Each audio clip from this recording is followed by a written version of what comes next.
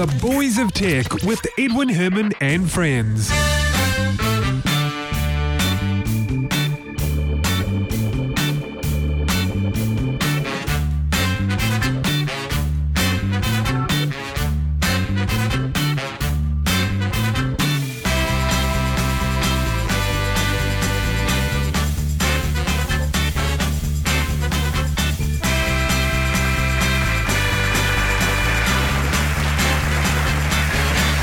Thank you very much indeed. Welcome to another episode of The Boys of Tech. This one happens to be episode 368 for Wednesday, the 3rd of February, 2016. Yes, we're into the second month already. Time flies.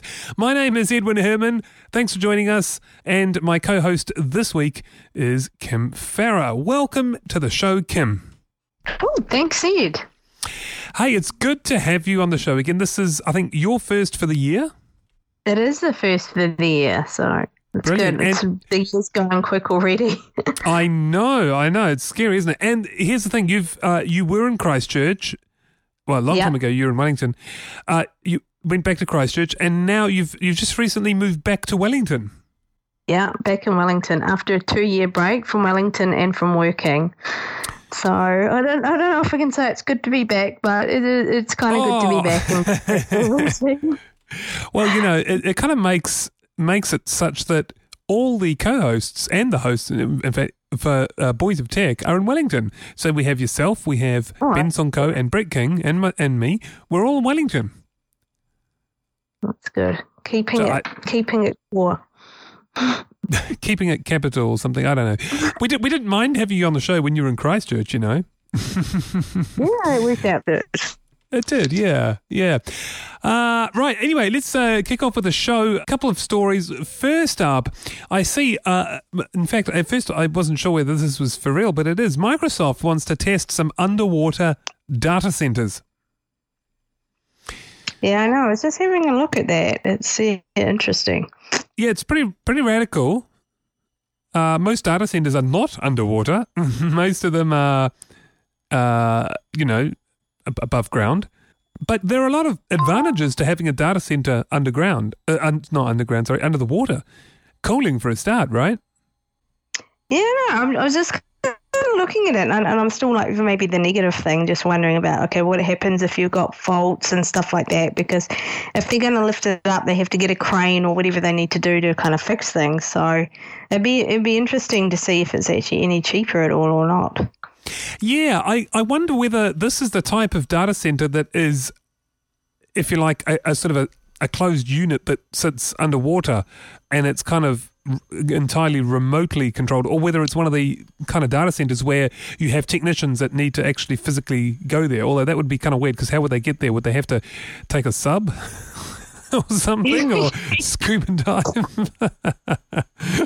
You can imagine the vacancies for a job. You know, we need a senior network engineer who can also scuba dive. Yeah, I know. There'd be a few people interested in that job. But exactly, yeah. You're kind of narrowing the focus. No, but I think it is, isn't it? It's just one unit that's sealed and no one ever goes there. Is that right? No, I think that's what it looks like. It's just showing like the picture, and it's just like a big, I don't know what it is. It's like a big kind of container with some wires and that kind of thing, and in the lovely Microsoft logo.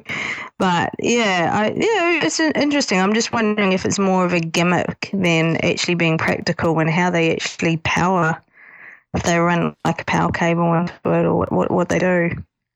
Yeah, I saw a figure which to me doesn't sound right. It sounds far too high, but data centers apparently consume up to 3% of the world's electricity, which to me sound, I mean, I know they use a lot of electricity, but 3% of the world's electricity just seems really high when you consider all these large factories and smelters, and you got these big aluminium smelters around the world and so on. Just as one example, they use a ton of electricity, surely more than the data center. And I would have thought that, I don't know, 3% sounds really high to me. Anyway, regardless of what the figure is, that's just a little tangent there. But regardless of the figure, they use a lot of electricity. And so, yeah, they'd have to be powered. They obviously will have to have a power cable running to it. One of the suggestions, though, was to have these data centers use renewable sources where they're generating the power near the data center for the data center. Yeah, or we were saying like just having it near in cooler countries. Yeah, see, that's the other alternative as well, because the gear in the data center is going to consume a certain amount of power no matter what. But the additional, I guess the variance will be the cooling required. And as you suggested, one of the techniques is to house your data centers in countries with a very cold climate. I think that, isn't there a trial, no, not a trial one, I think there is a data center, isn't there, in the far north of, is it Norway? I think. I'm not too sure. Sweden. Maybe there is now. Sweden Facebook. And Norway. Sweden. Sorry, I think Facebook opened that data center about 2 or 3 years ago. And, of course, they don't need as much cooling, well, for obvious reasons, because it's really, really cold up there. So, yeah, anyway, Microsoft's idea is to have them, in the water, submerged. And I don't know, I can see what you're saying. The negative sides, there's a number of negative sides as well.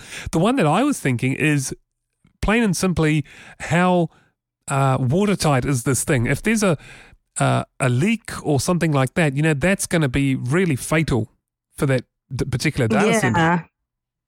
Well, anyway, I mean, it's a project that Microsoft are undertaking, and I guess if it turns out that it's something worth doing, they'll do it. And if it turns out that it's not worth doing, I guess they won't. Yeah, well, it's good they're looking at alternatives anyway. Yeah. And also Microsoft apparently in terms of green energy are quite a long way behind Apple, Google and Facebook. So, yeah, they've got a long way to go. All right, I've only got one other story then, Kim. The most valuable company in the world has been Apple for a number of years. They overtook, was it Microsoft? But I think they also leapfrogged, was it ExxonMobil, I think, as well. I think those two flip-flopped a little bit. Anyway, recently, Apple has lost that spot to Alphabet. So Alphabet, as you may remember, is the parent company that owns Google. And they are now the world's most valuable company. Yeah, it's actually pretty amazing also because I've actually never heard of Alphabet before. Well, that I wonder if most people have or not. Yeah, well, we covered that on the show, what was it, a year ago or something? That was new where Google basically split. They decided, well, not split, kind of restructured is a better term. And what they did is they took their... Because what was happening, I'll go back a step, what was happening with Google is that they had so many different things going on. They had their core business, their bread and butter, which is, search and advertising. And then they were doing all these other things, these experimental things. They had the Android thing going. They had the self-drive cars. They had some other R&D things. I can't even recall off the top of my head what they were doing now. Google Glass is another one.